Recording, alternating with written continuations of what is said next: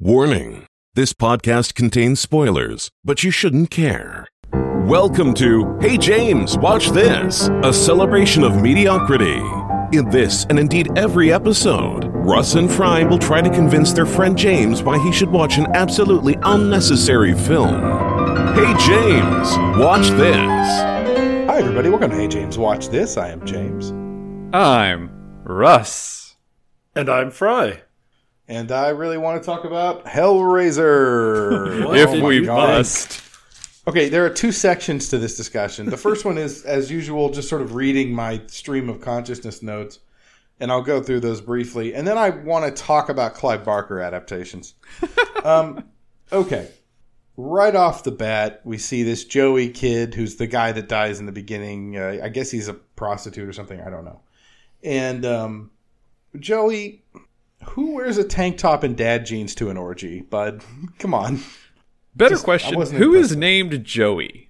That No, guy. I mean, that's no. That's the name he does business by. That's not a name. Joe. You can be Joe. You can be Joseph. No one is Joey above the age of 7. I think to you could see a reason to go like he's specializing in his market. That's part of his advertising. He's like, hey, want to have some fun with Joey? Remember that old Simpsons line where it's Joey, Joe, Junior, Shabadoo? I was like, yeah, Joey. That's your name is a joke. Well, and now he's dead. And I was starting to write like some mean things about this, and I was like, okay, the puzzle box is pretty cool. I think they did a really good job with the puzzle box. Then when the main protagonists are introduced, my immediate thought was these people are completely unbearable. Like I don't know how they can stand to be around each other. Do you not feel like they were like picking the roommate situation with the dartboard? Where it's like, and we need a disabled First Nations person. Boom. I was like, okay, so is there an Oscar for an unlikable protagonist? Like, you just kind of wonder. I'm sure there's an award for it somewhere. If not, that could be our niche. We could give out an award for the most unlikable protagonist. Oh, we should. God damn it, it's Steve Jobs again. 5th year in a row. That'll be my vote, but it's a multi-party system. Okay, I want to talk about how they were trying to open that safe. I love the idea that these dummies, except for, what was her boyfriend's name? Trevor for life. That guy is the only one in the movie who has any kind of damn sense. Trying to open a safe by pounding on it with a sledgehammer in the direction that the door swings shut. That's what you do. Is not going to open a safe. And neither, I think, will his crowbar. That's a really bad safe. So, yeah. But regardless, they get into it, and they get the puzzle box. Oh, I also wrote these people are as sharp as a bag of spoiled milk. But that was just me being bitter. And I wrote many, many little snippets about how much the dialogue sucks in this movie. It is really bad. Like, you could argue the Cenobites have some good lines. But outside of that, I hated it. I was bored to tears in Act 2. 2 tears. Yeah. That's a slog, isn't it? Yeah. This movie was an hour long, and I swear to God, I thought it was like 3 hours long until I checked the time. I was like, "Oh, you gotta be kidding me! I'm only this." It was 90 minutes, wasn't it? Yeah, like I remember seeing an hour on my. Oh, maybe that was probably how much time was left. Yeah, I don't know. It was about 30 minutes too long. I remember pausing the movie at one point and then thinking to myself, how have I only watched that much? It feels like it's been forever. It really does feel like that. I need to start getting light in my room. I can't read. I was going to say, you are a floating orb in the darkness. Here we go. Oh, good. Okay. For listeners, he has pulled out the flashlight on his phone like my grandmother at Denny's. I want to make sure our listeners do know we haven't spent a ton of time describing the recording environments, but as you might think by this description, James is not actually out in the middle of the woods recording this alone and away from civilization. He is in a house that I know has lights in it. Yeah, but you just turn them on. You're just going to burn the bulbs out. So I spend the next couple of paragraphs talking about just basically talking shit about the main character, Riley, and all the bad and dumb and wrong decisions. And I don't just mean like, oops, you made a mistake. I mean objectively doing the worst thing you could possibly do in the situation. There's that scene where the lawyer slash fixer for the rich guy, they meet her when in the hospital. She's on the oxygen. Trevor leaves for 5 seconds, and she's immediately marked for death by the Cenobites. Yeah. That's how bad Riley is. So I don't know why anyone sticks up in this movie for her, especially her brother's boyfriend. I do not understand why he likes her. He should be the meanest person in the whole movie to her. And then I said I was bored again. And then at one point, Riley, the main protagonist that I hate very much as a character, by the way, I think the actress actually did a really good job of playing her because I really don't like that character. At one point, the character says, "I don't need help," and I just wrote LOL in the biggest font I could on the page. Yeah, and then I said, "Yes, you do, you silly something." I am a big fan of the whole free the nipple thing, and so is Riley, and I was there for it the entire movie. I'm not. I don't actually care. That's not. I'm talking about her character. Her personality as a character is bad and wrong. I said what I said. Yeah, that's fine. I don't have. I actually am pretty neutral on that because this movie was not. There's a lot of skin showing in this movie. Well, there's also and muscle and bone and sometimes they wear it as a hat. Yeah. Did you like the suits? Yeah. The suits tailored to fit Tom Waits' music box? That was so dumb. It was exactly as you described it. It is a rectangular thing jammed through his chest, rolling his nerves around. It was exactly as you described it. I gotta say, the movie delivered, and if I wasn't in such a bad mood and bored by that point in the movie, I probably would have found it very entertaining because it was really well done for as dumb as idea as it was. It was well done. This is like about halfway through the third act.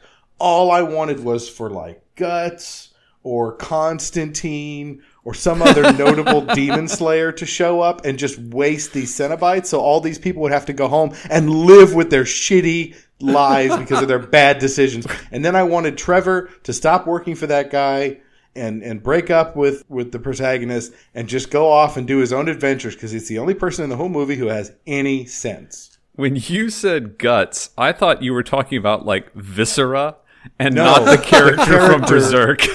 The character from Berserk with the giant sword that kills demons. But I can see where that got confusing, and that's a good clarification. Yeah, and then I talked about how the movie is too long for quite some time. Oh yeah, and at one point I don't remember exactly what this is referencing, but I said, "Give him your fucking belt, Riley, you dimwit." Oh god, there's more. I just wrote bad dialogue a couple times in a row. And then Trevor's a traitor. Don't care. Trevor for life. But you really loved Trevor. I do not think that's what the movie was aiming for. It's not that I really liked him. It's just that compared to the other characters, he's the only one who acted like a human being. Yeah, I don't think this movie wants you rooting for Trevor. I think it has failed on a fundamental level there. I don't think it's a moral failing to trick people that are this stupid. And then I ended this with the problem with this movie. One of the many problems with this movie, aside from the fact that it did not in any way need to be made, but that's okay. The problem with this movie is that I don't think the type and casting of helplessness that they give to most of the main characters is particularly compelling. Like, I want to see them struggle against the darkness. And fail is fine, but I don't want to see them just sort of, like, ding-dong their way into, like, hell. Like, that's kind of dumb. That's okay if it happens in the beginning, but every single death is like, oops, I tripped and fell into hell. Like, it's so stupid. Like, once you're marked, you don't have any fight left. It's just like, oh, you're going to get dragged to hell right away. Yeah, they should at least be, like, running, which some people try, but it's so dumb. Yeah. Yeah, and then I said, if this movie was 30 minutes, maybe it would be worth recommending. You cut out all the unnecessary stuff. The Cenobites were good. I liked the design of the Cenobites. I thought their dialogue was good. I thought maybe you could see them a little too clearly, but this was never a Hellraiser thing to hide the monster. You always see the Cenobites. So, I don't know.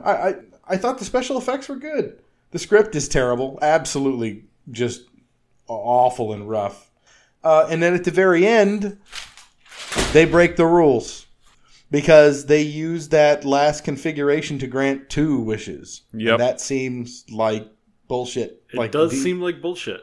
Yeah, it seems like bullshit. So now I want to talk about, unless anyone has any comments about that, I would like to talk about the nature of Clive Barker's movies adaptations. Other than they suck? Well, there's one exception, and that is Midnight Meat Train. The rest but he didn't of the movie direct it. No, he did not. He didn't direct this either, I don't think. No. Right? No. I was thinking of the ones he directed. I'm not pointing the finger at Clive Barker here, because I do think, and the reason is because I've never read any of his stories firsthand.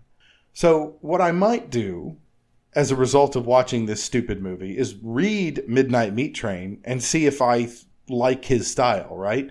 Because, yeah, as you said, Russ, most of his movie adaptations are absolutely terrible. So, I've never seen Midnight Meat Train, nor any of the other Hellraisers. None Midnight of this sounds Meat Train, like my genre. No. Midnight Meat Train is good, Fry, and you should watch it. Yeah, it's not bad. I didn't know. I'm not a Clive Barker fan. I didn't even know it was his story. Midnight Meat Train. Well, I will admit it's a bit up my alley more than anything. But my suspicion is growing. So for a little bit of background, Midnight Meat Train appeared in Books of Blood, which was an anthology written by Clive Barker. And the movie came out in 2008, and it stars Bradley Cooper, the same Bradley Cooper, and Vinnie Jones. And they are amazing. Yeah. Okay, I've got it out of my system, and to anyone who is listening, I was tricked into watching this stupid movie, and I don't recommend it. You were very much tricked. Yeah, but that's your job, so good job. Well, don't worry, there is no... at least for me. I don't know where Fry's going this week, but for me, there is no trickery afoot this week. I'll go ahead and show my hand here for a second. When you suggested this, I was really excited, in part because I've already seen it, and the opportunity to watch it again was just fantastic. So, this is my second watch through. Oh, boy. And I think you're going to like it, James. One of the things that makes you perfect for this role in the podcast, Fry, is that you like such a wide variety of movies that you telling me you like it doesn't really give me any clues. Yes, it is. You are still very much in the dark about what this movie is going to be. And literally in the dark. And literally. Well, okay. On this podcast, we have almost religiously avoided an actor. We have not featured Liam Neeson. Oh, you're right. Until today. Now Liam Neeson, he finally reaches the heights of stardom by being referenced in a movie on this podcast. I know his agent is jumping up and down right now. Oh yeah, Liam, you've made it. Congratulations, sir. So today's Untitled.txt is all Liam Neeson. All right. Excellent. I haven't seen that many of his movies. You have seen all of his movies. You just don't know it yet. That's possible. So our scores are sitting at Fry 42, James 35. The soundtrack titles spoiled Liam Neeson's character's death in this movie. That sounds vaguely familiar. It does do we sound get familiar. Do we get a year since it's all the same actor? 19 and 99. Wait, he wasn't in... It's. I think it's like some kind of pre-Civil War, like some kind of epic. You're probably thinking of Rob Roy. It's not that. You know what? I was thinking of Rob Roy. I felt like it was some kind of like violent political thriller. Well, no, there's a lot of politics in it, but you didn't want to hear about any of them. Huh. Oh, wait. He wasn't in The Patriot, was he? No, boys, that was Star Wars Episode 1, The Phantom Menace. Oh! That's right. The soundtrack to Episode 1, released before the movie, had a track titled Qui-Gon, The Funeral of Qui-Gon. Oh, wow. Good. Way to go. I love that kind of incompetence. It's so good. Although his status as a star of the genre would solidify much later in his career, this movie was Liam Neeson's first starring role in an action film. So this is like way before all the Taken and all that 1990. Stuff. Oh, wow. I assume we're not counting Rob Roy. And you said starring role. Yes, starring role. He's on the poster. Was he the protagonist, antagonist? He is the protagonist, but he's an anti-hero. I think I'm wrong about this, but for some reason I'm thinking Enemy of the State. No. I keep confusing him with other sort of middle-aged, grizzled actors. Yeah, there was a part where I almost said The Fugitive, but it's like, no, it's just Tommy Lee Jones. That's at that funny. age. That's funny because I thought it was Get Off My Plane, a.k.a. Air Force One. Boys, that was Yes. Darkman. Oh, he was Darkman? Yes. Huh. Oh, well, you never see his face, so yeah, I had no idea. This was the third film for Liam Neeson to also feature Batman. What? Wait, To so also this is feature Batman. Yes. wait. So this is not animated. It's live action. I'm not going to answer that question. Ah, excellent. Interesting. 2014 it's gotta is be, the year. It's got 2014. It's got to be what, Batman Ninja or something like that. Nope. No, that's more recent. Oh, this is This isn't the The Dark Knight Rises, is it? no. This is the first Batman, the first Nolan Batman movie. Nope. Batman Begins? Yeah. I Nope. didn't think it was that. That's too obvious. Oh, so it's got to be one of the. Oh, is it the animated Red Hood? Nope. No, I know who he played. He plays Ra's al Ghul, doesn't he? Well, he does in the Nolan Batman. In the Oh, Nolan that's Batman true. trilogy, he does. Oh, I forgot that was the same character because they didn't have like that stupid like Lazarus Pit. He plays a cop if it helps. He plays what? A cop. So okay. Wait, Y'all would not believe how wait. much silence I cut out of this whole section. No, Yeah. you're gonna have to because we're just like I- racking our dumb little brains. I'm about to just start throwing out any movie I can think of with Batman licensing in it. Suicide Squad. The Lego Movie. The Lego Movie. Oh, God damn it. Nicely done, James. That's the one I never remember to guess when we're talking about Batman, but it's like Russ's favorite It is movie my featuring Batman. favorite trick question. Our listeners won't know because it will be edited out, but there was 20 full minutes of silence there. Yeah, it was pretty extreme. I was drooling. According to Liam Neeson's recollection, the temperatures for this movie were as low as negative 40 degrees Celsius, which Gray. is the gray is the correct answer. Which is coincidentally where Celsius and Fahrenheit are the same. Yeah. The storms for the gray were actual weather conditions and were not CGI. Oh wow, didn't know that.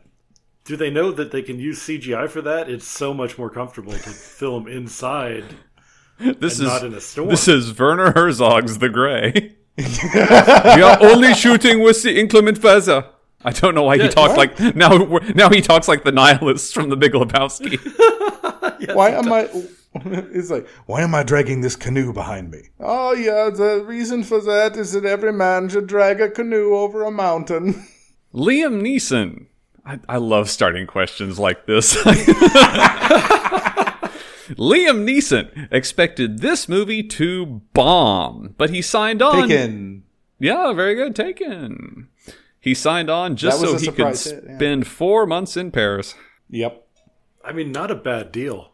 To gather costumes for 20,000 extras, the costume designer for this movie took out advertisements seeking clothes. As economic conditions were poor in Poland at the time, many people were eager to sell clothing they still owned from the 40s. Schindler's List? That's the one.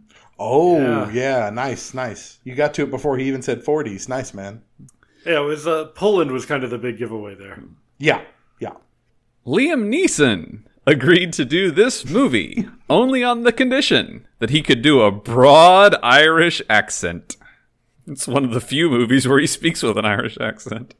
I was gonna say I don't know if I've seen And it. not that weird Taken thing. Yeah. Wait, this isn't Rob Roy, is it? No. No, This you is wouldn't- 2014. Okay. Wait, that isn't Batman Begins, is it? Ra's al Ghul. There's an famously Irish Ra's very al Ghul. Irish. Well, he said broad, and I thought maybe. Now your man's going to teach you how to be a ninja today. I Ah, got feck nothing it. on this one. Well, boys, that is a million ways to die in the West. Oh, that's right. He was in that. That movie's hilarious. I didn't realize that was that long ago. Yeah. In We're this supposed to start movie- these with Liam Neeson. Oh, fine. Fry shut up. Liam Neeson in this film is a widower trying to get over the death of his wife. His real-life wife would die 6 years later, tragically, in a skiing accident. It's Taken 2? No, I don't know. Taken 2, Electric Boogaloo. A skiing accident, which I assume is I know. I should say that happened in real life. Natasha Richardson, his wife, did die in a skiing accident. In the movie, he's playing a widower. But did she die in a skiing accident in the movie? No. Or... no. So there's no connection between skiing or the snow. And that was a bit confusing. I gotcha. Fry, wasn't there a horror movie? Oh, no, that was Harrison Ford. I really wish I could connect the dots on that beginning and ending of a question there. It was Harrison Ford. Don't worry about it. Is that the one with Michelle Pfeiffer? What was that called? I don't know who played his wife. Yeah. Where he drowns her and then she haunts him. It's pretty great. I mean, it's not a good movie, but it's a fun time. You know what I mean? That was the most Patrick Bateman thing to say. Yeah, he drowns a wife. It's a pretty good time. No, I mean, never mind. It's the whole package. It's not just the wife drowning. That'd be weird. Well, boys, that's Love Actually. I know what it is. Oh, it's Love Actually.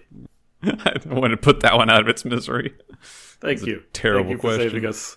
No real lions were used for this film. It took approximately 10 hours to render each frame of CGI because the lion... Narnia. Chronicles of Narnia. Bingo! Chronicles of Narnia. Because you get a real lion? No, well, I mean, Aslan had 5.2 million hairs on his head, apparently. Yeah, he voiced Furry Jesus. I didn't realize he was the voice of Cat Jesus. Jesus' persona is a lion. You heard it here first. Lions are felids, but they're not in the same order as house cats. Wait, I got the impression it was a lamb. Okay, wait a minute. Are we doing animal jokes or are we doing religious jokes? Make up your mind. Is Beastars just the Bible? No. Beastars is what happens when furries make porn that they allow you to put on Netflix. It's really wild. I bet Paro Itagaki has some weird sex. Yeah. I mean, do you think she takes the chicken head off? I don't think she takes the chicken head off. I assume you don't take the chicken head off. Keeps moaning about her cloaca. Anytime he can see her, she has to have it on. Yeah. The second song sung by Liam Neeson is The Sash My Father Wore, a ballad from the Irish province of Ulster commemorating the victory of King William III in the Williamite War in Ireland between 1690 and 91. Okay, is that Rob Roy? That is not. Okay. Just checking. You mentioned it at the beginning, and I was like, he thought of it. I don't know. And then I left Rob Roy off the list entirely. No, that's fine. It was worthwhile. Can you state the what was the war and the time period again, please? Now, that's a red herring. Ah. Because all you need to know is the song. What was the song called again? The Sash My Father Wore. Wait a second. Wasn't Liam Neeson in The Saints? No, that was the other guy, that actor, that Mickey guy. Okay, never mind. This is 2018. Okay. Well, then I have no idea what this is. Oh, you do know. My Father Wore. Oh shit! Oh, this is Oh my god! This is Buster Scruggs. The Ballad of Buster Scruggs is the correct there you answer. go. Oh man, yeah. I would have been so angry if I hadn't gotten that. God, I love that.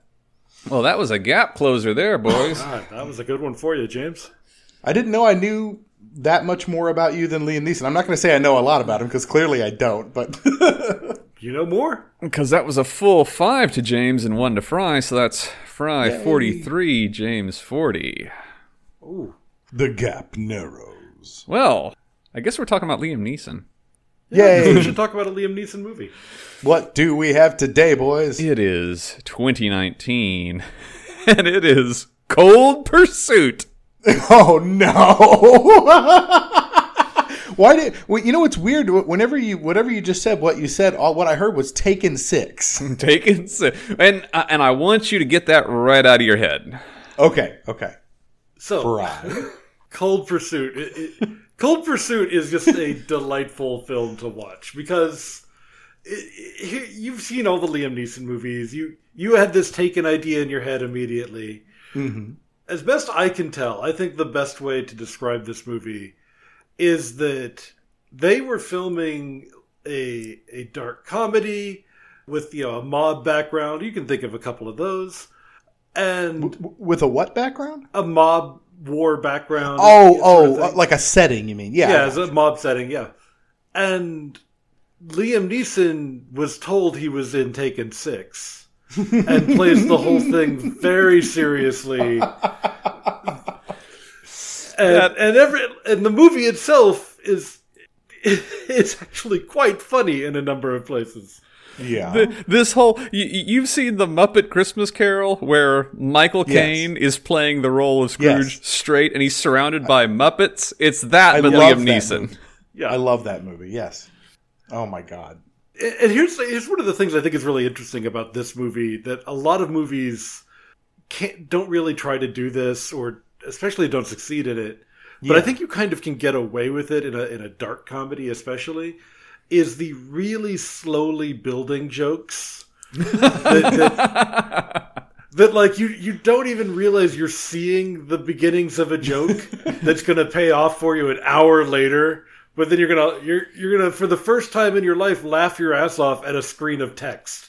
Okay. It is, and I think Russ knows exactly what I'm talking about. I have a question because this is somewhat intriguing. So, does this movie have any running gags? Oh my God, it has 1,000 fucking running gags. Okay, yes, absolutely. What about visual like gags that are just like a one shot? Yeah. Now, one shot? No. Or short. Every visual gag comes back more than once. No. I mean, like, but it only takes one shot to show you the gag. Oh, yeah. Yeah. Okay. Fairly early on in the movie, we see him just plow through, literally in a speeding snowplower, knock this Jeep flying into the sky, just tumbling down the mountain as someone he's just murdered that he's cleaning up the evidence for. Is this animated? No, it is not animated. Oh, okay. This is all live action. Wait, he knocks a Jeep with a. Oh, you said a snow plow. I was thinking of snow skis. Okay. No. This is a dump truck with a cow catcher on front. Yeah, no, that does track. Yes. Yeah. One of the early visual gags that I just think pays off really well. I guess I should tell you something about the movie. I've only been telling you about the visual gags. Fry, I'm entirely in your hands, my friend. So, brief overview. We've got this guy. He's the nicest guy in town. You know how we know he's literally the nicest guy in town? The first scene of the movie, or first major scene of the movie, is them giving him the award for the Citizen of the Year, or something like that, in his small town. Okay. Oh, shit. He's all upset that he has to give a speech and all this. He's like, I'm really a very meek and mild person. I don't usually give speeches. And this is not Liam Neeson. This is is Liam Neeson. They're giving him the Citizen of the Year award because he is the best person in this town. I'm just thinking about how that conflicts with what I already know about him. Within 24 hours of him receiving this award, he will kill somebody. Like it's a curse or something. It just happens to everyone who gets the award. Yeah. No. So while he's doing that, his son gets killed. He gets caught up in apparently I'm not going to go into the details. There's no need to do that. But his son gets killed. He gets killed by being given a heroin overdose. Oh, and my. then the gangsters, what do they do with his body to get rid of his body? They go to a public park and act like they weekend at Bernie's him. Yeah, to the chair, like they're all drunk friends. Get him set up in the chair, and then they're like, "Yeah, man, I'll catch you later," and then just get back in the van and drive off. Well, I guess and that's then he one way to just do slumps it. over there. This movie is set in the state of Colorado. So they make a couple of trips to Denver through the course of this movie. Now, last time Denver was played by Toronto. This time, Denver is played by Vancouver. And it's really funny because they don't even try to hide it. Like, they leave him next to a great big statue of a bird. That's like 2 miles that way. I did not know that. Like, if I get on the subway from here, It's one stop away. Oh, Canada. I believe you, but I think it would be just good for everybody if you took a selfie with that statue so we could know for sure. That would be pretty cool. So his son gets murdered, and he gets real upset about it. He's just about to kill himself when in walks the other guy that the mob was trying to murder along with the son, but this guy got away. Oh, like his son's friend? Yeah, a co-worker at the airport. Okay. They were both baggage handlers at the airport. And he's like, hey, don't do it. Your son wasn't really a druggie. He was a good guy after all. And I was the one who was trying to steal drugs from the mob to sell them. And now the mob's after us. That's a hell of a confession. And, well, Liam Neeson does beat it out of him. So the violence. So Liam Neeson really does think he's in a Taken movie. They're like, Liam Neeson goes I know from why they about hired to me. blow his own brains out to beating up the man who just walked into his shop very quickly. The phrase tonal shift doesn't quite cover it. Yeah. And from then on, he is only of one mind, which is to kill everyone involved with the gang that killed his son. That's sort of where I figured we were going. Yeah. What I really love is that the gang, like all the mobsters that killed his son, get so much more character development than he does. So it's a little bit like a Batman movie. Yeah, kind of. The mobsters all have nicknames. There's Speedo, and there's the Eskimo, and the Viking, and all this shit. The Eskimo is a black man. The Eskimo is a black man. This is true. From New York, I think he said, if I'm remembering correctly. Maybe he just likes the pies or something. Oh, no, don't worry. He goes into his whole backstory. Yeah. He gets more backstory than Liam Neeson does. Liam Neeson's backstory is he's Citizen of the Year and he has a snowplow. What more do you want? He's Citizen of the Year and a reason to kill. He's married to... It's Hobo with a snowplow. He's also married to Laura Dern, who we see in, I think, 3 total scenes before she leaves him. Oh, that sucks. I like Laura Dern. She's a good actress. Yeah, no, I don't know, what happened to have her in this movie to speak I don't know why sentences. we paid Laura... Russ is raising his hand on a podcast. I know what happened. Hey, Laura, we need you to give Liam Neeson nothing to lose. Here's a big check. I do. Also, when she leaves him, the way she leaves him, again, because this movie is a comedy pretending it's not. He gets home and he just looks around, and his character does not really visibly display emotions in any way, which I suppose really makes it a lot easier for Liam Neeson to do his job.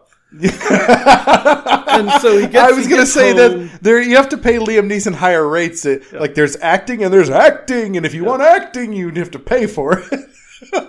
So he gets home and he sees the closets are empty, and he goes in the bedroom and he sees there's an envelope on the bed. He goes ahead and opens it, and there's nothing on the paper. He just sealed a blank piece of paper in an envelope and left it there.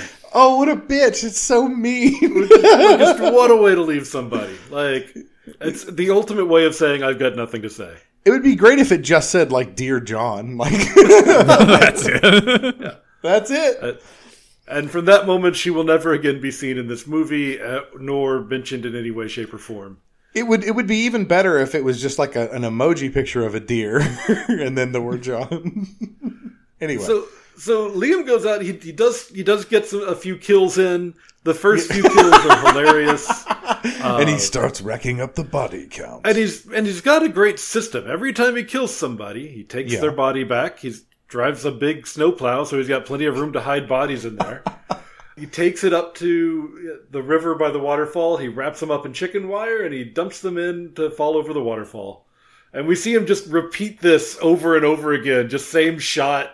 Truck parked in the same place. He's like, got another body to throw away. What's the chicken wire for? Oh, Fry, do not tell him what that chicken wire is for. He will explain what the chicken wire is for in the movie in case you're curious. Okay. I am slightly curious.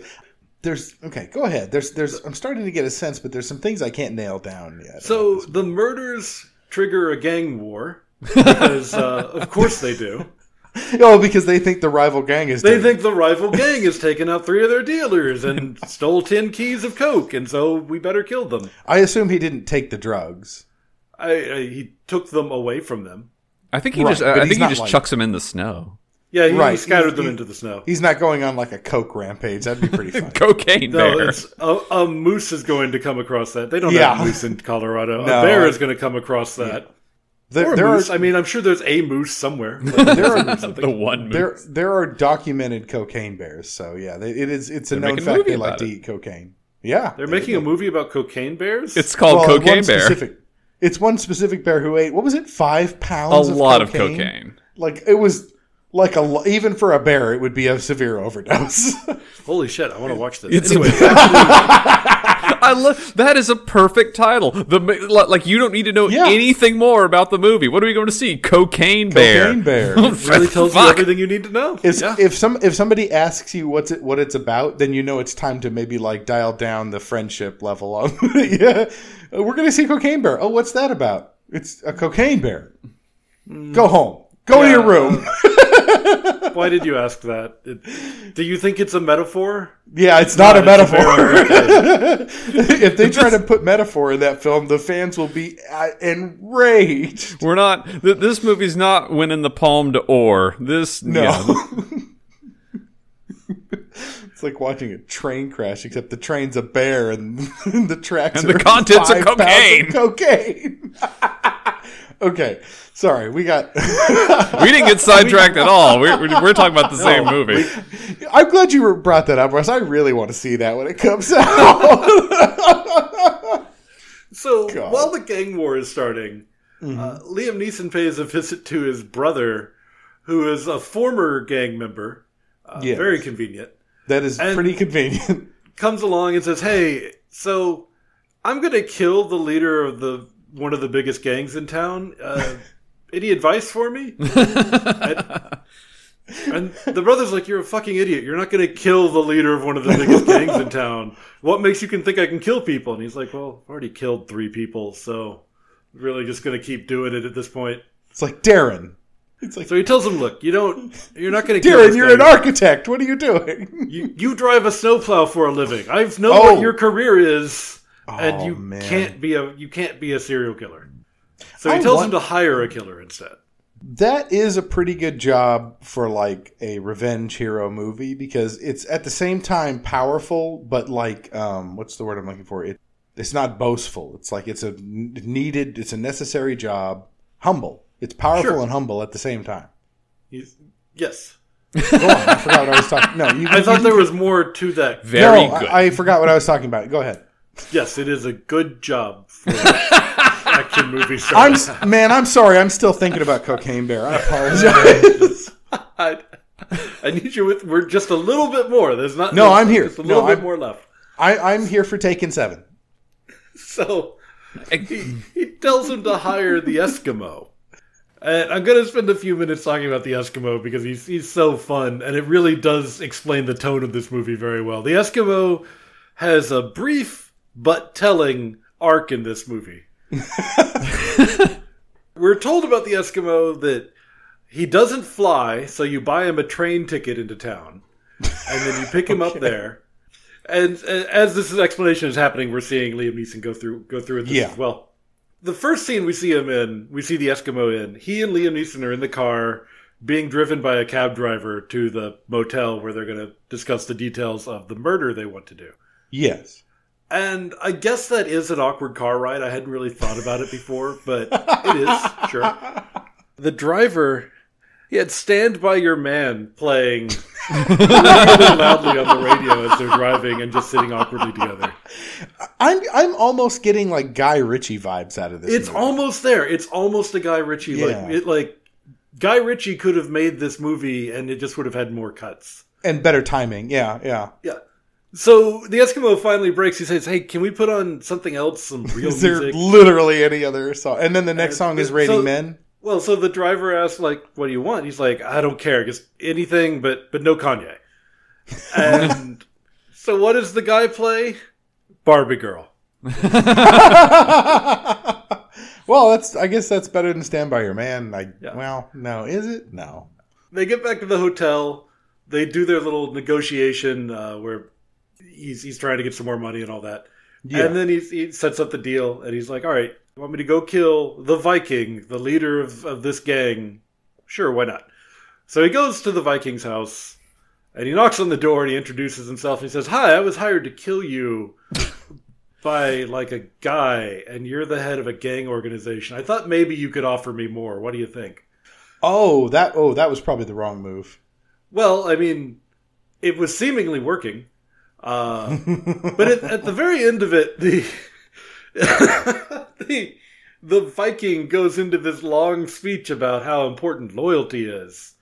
And while he's giving the speech, the guards all suddenly start moving around the room to make sure he can't get out. Yeah. And at the end, he does get up like he's going to try to leave, and he sees the number of very large guards who are there who are not going to let that happen. Right. And the guard just looks at him and says, could you step off the rug? Don't want to have to replace that rug, man. So that is the Eskimo's whole arc in this is to be hired by Liam Neeson, tell this guy that a dude named Coxman wanted to get him killed. That's the character. His name is Coxman? His name is Coxman. And that leads to the next, of course, mistake, because I told you he had a brother who used to be involved with the gangs. That's the Coxman they think it's going to be. And so they go out and kill him instead. Everyone, has the best, the Coxman brothers' death scene is really one of the best ones, although the Eskimos was quite close.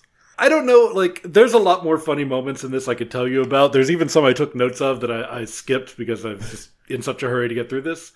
We're about midway through the movie. Do you want to know more about this, or are you interested? You think you might like to see this? Yeah, I want to know what your favorite moments were. So there's one moment, it's very early in the movie, and it lets you know what's going to be happening in the movie, and it is called back to a little bit later that I thought was kind of neat. They go to the morgue to identify the son. So it's Laura Dern, Liam Neeson, a cop, and a random nurse in there, and then the coroner, I guess.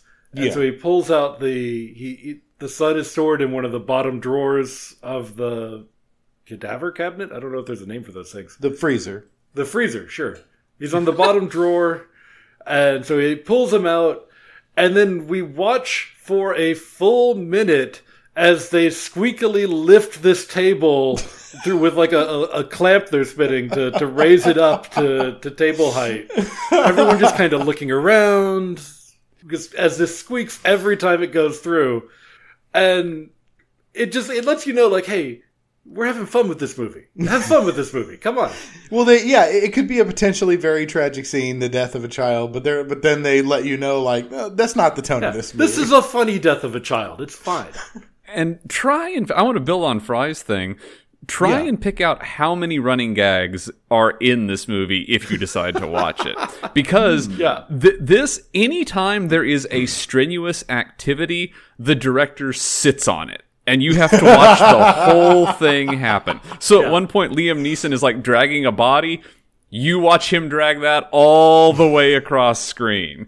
And there's a bit where the rival gang is putting some gear into a truck or something. And they get on the back of the truck with the elevator. Brrr, you watch the whole ride all the way up. That moment's even funnier than you think. They're not loading up gear into that truck. They're 6 pallbearers holding the gang members' sons. Yeah, it's a casket. I forgot. Yeah, you're right. While they all stand there as the elevator just slowly goes up. Okay, we're going to watch it the whole time. Okay. I gotcha. Okay. Any other questions about the movie? No, I want to, do you have any do you want to cap this one off, or before we turn it over to Russ, or? I haven't mentioned, for want of not really spoiling it, my favorite running gag throughout the movie, but I think you'll enjoy it. I very much am interested to hear your thoughts. Okay. Russ, would you philosophize us, please? Yes, of course I will. We talked a lot about remakes last week, and Cold Pursuit is a remake remade by the same director. Really? Okay, so Hans Petter Molen directed the Norwegian comedy action film In Order of Disappearance, starring Stellan Skarsgård in 2014, which in Norwegian has a much better name, and it's Kraft Idioten, which in English means prized idiot. He then remade it in 2019 as this movie, Cold Pursuit, with a different cast and in English. Now, it's basically shot for shot. One of the goons makes fun of Nels Coxman's name, because Cox, right? In the original Norwegian, the main character is called Niels Dickman. Yep. So I guess we should add a new rule to last week's rules for remakes. If you want to remake your own shit, do. Yeah. So Liam Neeson became an action star at the age of 56. Yes. He is 70 years old now and is still turning up in action movies. That shit is bananas. And this movie, y'all compared it to like Guy Ritchie earlier. Yeah. And it almost has that feel, but for me it plays more like one of those slice of life animes, like Way of the House Husband, except that every vignette is a murder. Right. But here's the thing, and once again we have marketing to blame. This is not a revenge thriller as it was marketed.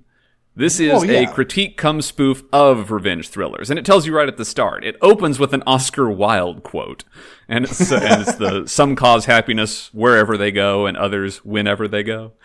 And I don't know what marketing was thinking on this one. Like, the fact that this has like a 60 on Rotten Tomatoes is criminal. As Fry pointed out, this movie starts with him winning Best Person in Town, and then he murders everyone. Yes. I have no idea how you get a Hollywood marketing job. Every time a movie belongs to more than one genre, you'd think it was written in fucking Sanskrit. They have no idea what to do with more than one idea. And the comparison that came to mind instantly was Last Action Hero. And for those who don't know, Last Action Hero is a 1993 action comedy directed by John McTiernan. It is also a fabulous combination of satire and homage and just sticking it to the action genre as a whole. And it's one of my favorite movies to this day, and it was marketed as a straight by-the-numbers action explosion thing. Now, here's a good story about Last Action Hero and just how stupid they were about it. Columbia Pictures paid $500,000 to become the first company to take out advertising space on a rocket. Okay? Columbia Pictures spent $500,000 to have Last Action Hero stuck on a NASA rocket that was scheduled to be launched in May 1993. Which was like a month before this movie was going to come. Last Action Hero was going to come out. It was going to come out in June. However, rockets don't work that way. And space and weather don't work that way. And so there were a bunch of technical problems. And so the launch got delayed until August. 2 months after Last Action Hero had bombed. Also, who was that ad for? Like the ISS? Anyway, that's Hollywood marketing for you. So Cold Pursuit is exactly this, betrayed by the marketing. Liam Neeson has never been a believable super soldier, and this movie plays exactly to that. His character lucks through the entire movie. He turns out to be really good at disposing of bodies for reasons that you'll find out. The minute a goon gets the drop on him, he has absolutely no recourse. And that's exactly how it should be. It's not like Taken, where it's like, now I'm going to murder you with this John Wick pencil. It's like, he's just a guy. There's a reason that the original title is Prized Idiot. His son dies before the credits. And his wife, Laura Dern, I swear, 5 minutes. She's not 5 minutes further into the movie. A man with no family, with nothing to lose. It's beat for beat for beat. Now, I said that the goons, the bad guys, have more character development than Liam Neeson does. Yeah. Every goon has a name, a personality quirk, and a backstory. Yes. You get a backstory for everyone who dies in this movie. And so when Viking kills a random goon for incompetence, that's not a random goon. That was Mustang's boyfriend, Dexter. And you feel sad about it. Yeah. Now, here is my favorite thing about this movie, and how, like, even like Liam Neeson, we mentioned earlier that he's acting around Muppets. Like, he was the only one who didn't get the joke. And it could not be more true, because he torpedoed his own movie. In an interview, ostensibly promoting it, Neeson was talking about trying to channel rage and the need for revenge for this character. And so he related it to a story from 45 years ago. Oh, right. This thing. And he said he had a white female friend who was raped. So he went around town with a crowbar, hoping he could find a black guy to beat up. What? Now, he didn't do that thing. Like, he didn't hurt anyone ultimately. But why would you tell that story? It's almost the kind of story a prized idiot would tell. Like, you have to wonder if he didn't start to buy into his own mystique a little bit, like maybe I am in Death Wish.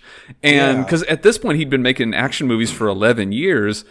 And after that, the New York premiere for the movie was canceled. So yay, marketing. But maybe it was on point. Because, as I said, Liam Neeson is 70 years old, and that's just the kind of shit that boomers say right before they complain about cancel culture. Yeah. This movie has a total body count of 25. And there is not one consequence for any single person in this movie. Wikipedia has this listed as an action thriller. It is not. It is satire, satire. This will only appeal to gun nerds, but at one point in the movie, he has the action sequence where he makes a sawed-off gun. Yeah. He saws off a Winchester Model 70 with a scope on it. What? Now, that's a hunting rifle. It's a hunting rifle. It is a bolt-action hunting rifle. Why would you not get a shotgun? Like, that's the whole point. Yes. Now, this is a bolt-action rifle. Yeah. And it keeps one shot in the chamber. Mm-hmm. And so when you pull the trigger on this thing, you have to work the entire action to chamber another bullet. Yes. They knew exactly what they were doing. The only reason they did that... Wait. I have a question. Does he saw the stock too? Yes, both the barrel and the stock. You cannot shoot that. Yes. You would have to... Yeah. If you wanted to hit anything with the barrel and the stock sawed off of what is it, like 308 or 30-06? It's chambered for everything, but they're all hunting rounds. You would have to jam it in someone's chest and fire if you wanted to hit anything, and even then the recoil might still break your arm. And and he does. Like, he doesn't break his arm, but like it's all at close range. Like and the only reason they did this was they would have a weird looking gun on camera. Yeah. It's like this thing looks strange. I want to make sure you're picturing the right thing, because not only did he saw off the part of the barrel and part of the stock, but he left the giant scope on it. He doesn't remove the scope. The scope is still there, and it's the size of the rest of the gun. Yeah, serving no purpose, creating extra weight, extra space. The whole point of sawing something off is to conceal it. Oh my god! And of course, if he wanted something more concealable, he lives in Colorado. They sell handguns from vending machines. Yeah, you could just get a handgun, which is sort of the point. I also want to mention this to anyone listening. I'm not a gun expert or anything like that, but I'm fairly certain doing this to a weapon is completely illegal. It doesn't matter. Do this. Also, murdering 25 people. Well, Texas is not illegal. everywhere. Well, no, the murder is. Yeah, we're clear on that. That's not cool.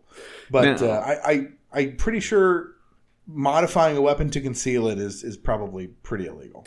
So now Liam Neeson said that this was going to be his last action movie. But as of 2022, he has 3 more in various stages of production. So I'm glad we all learned something. What I want to know is, where are those movies based? Because that's probably where he wanted to travel. Oh my god. I can't believe that story he told. Like, what the fuck, dude? It's so like Wild. Okay. Here's the thing. Where was the original movie from? Norway. I almost want to watch that version. Watch both. But that is not the version you have presented to me. That is not. That is correct. All right. Even though I just got burned by watching a movie that I didn't like. You won't get burned by this. I am going to watch it, and we'll see what it's like. And I may or may not count all the running gags. If there really are that many, it might get kind of a lot. But my only concern about this movie is whether or not I'll jive with the sense of humor. But it sounds funny, so we'll see. It is I coal black. Yeah. Well, yeah. Yeah, I mean, it opens with his son dying and his wife leaving. It probably should be a dark comedy. Okay. Wonderful. Good job, guys. Do either of you have any recommendations for the listeners? Well, the jury's still out for me on freaking Guillermo del Toro's Cabinet of Curiosities. Yes. I would like to briefly discuss that with you, Russ. We had a little bit of a parting of ways on our opinion. The first episode, we both agree, garbage. Wasn't very good. Yes. I wouldn't say it was garbage, but it was not very good. The second episode, I rather liked. It wasn't bad. Yeah, I had a good time watching it. It wasn't scary, but it was fun. The third episode was decent. I haven't seen the fourth one yet. You haven't either. Okay. So it'll be interesting to see where we go. What about you, Fry? Any recommendations? So I don't know yet if I'm going to recommend this. So I'll keep you updated as we go along. But I finally decided my curiosity had to be sated, and I started the new Game of Thrones show. Oh, yeah. I've seen a few episodes. Yeah. So I watched the first episode, and I'm interested. I think I am cautiously optimistic about it. I may come to regret all of this being recorded and distributed over the internet where it can never be deleted. Fry, that's how I felt. And then I stopped watching after episode 3. Well, maybe this can be a regular segment. We'll see. Have I given up on Game of Thrones? Have I given up on Game of Thrones? So here's what I found. There's a YouTube channel called Alt-Shift-X, and he has a very nice voice. It's very relaxing. And he recaps each of the episodes. I find that more interesting than the show because he goes into the history of the world and all the other stuff. So I watch that instead of the actual episodes not because I dislike it. I think they done fucked it up the first time. Like I'm still sour about that. Maybe I'll come back and watch the Dragon People show like down the line. But yeah. Well, so what do you think of based on what you've seen of the summaries of the episodes? Am I going to enjoy watching this show? Well, I mean, he's a fan of Game of Thrones, but I mean, yeah, it makes him sound really entertaining. Yeah. No, I think you should keep watching and let us know. All right. Well, you could be our lovely little canary. Tune in next time on Is Fry Still Watching Game of Thrones? Yeah. Yeah. Thanks, everybody, for tuning into Is Fry Still Watching Game of Thrones? No, I'm just kidding. All right. Anyone have any more dumb shit they want to say before we sign off? Spin the wheel. Oh, right. Oh, yes. That's not dumb shit. That's wheel of movie genre. That's necessary shit. I meant to get to that and I didn't. A hush comes over the studio as we prepare to spin the wheel.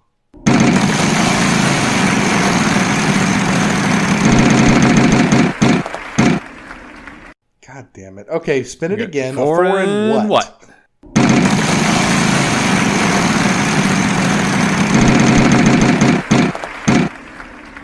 Ooh. Oh, God. Yeah, foreign drama. I'll take it. Okay. My only request is just don't make sure it's not boring. Because I've seen some foreign dramas in my time, boys. And some of them were really good and some of them were boring. Okay, cool. Thank you. Wait, should I just do the sign off or should we try to build into it with a snarky comment? Snarky comment about what? Comments. Russ, don't look at me in that tone of voice.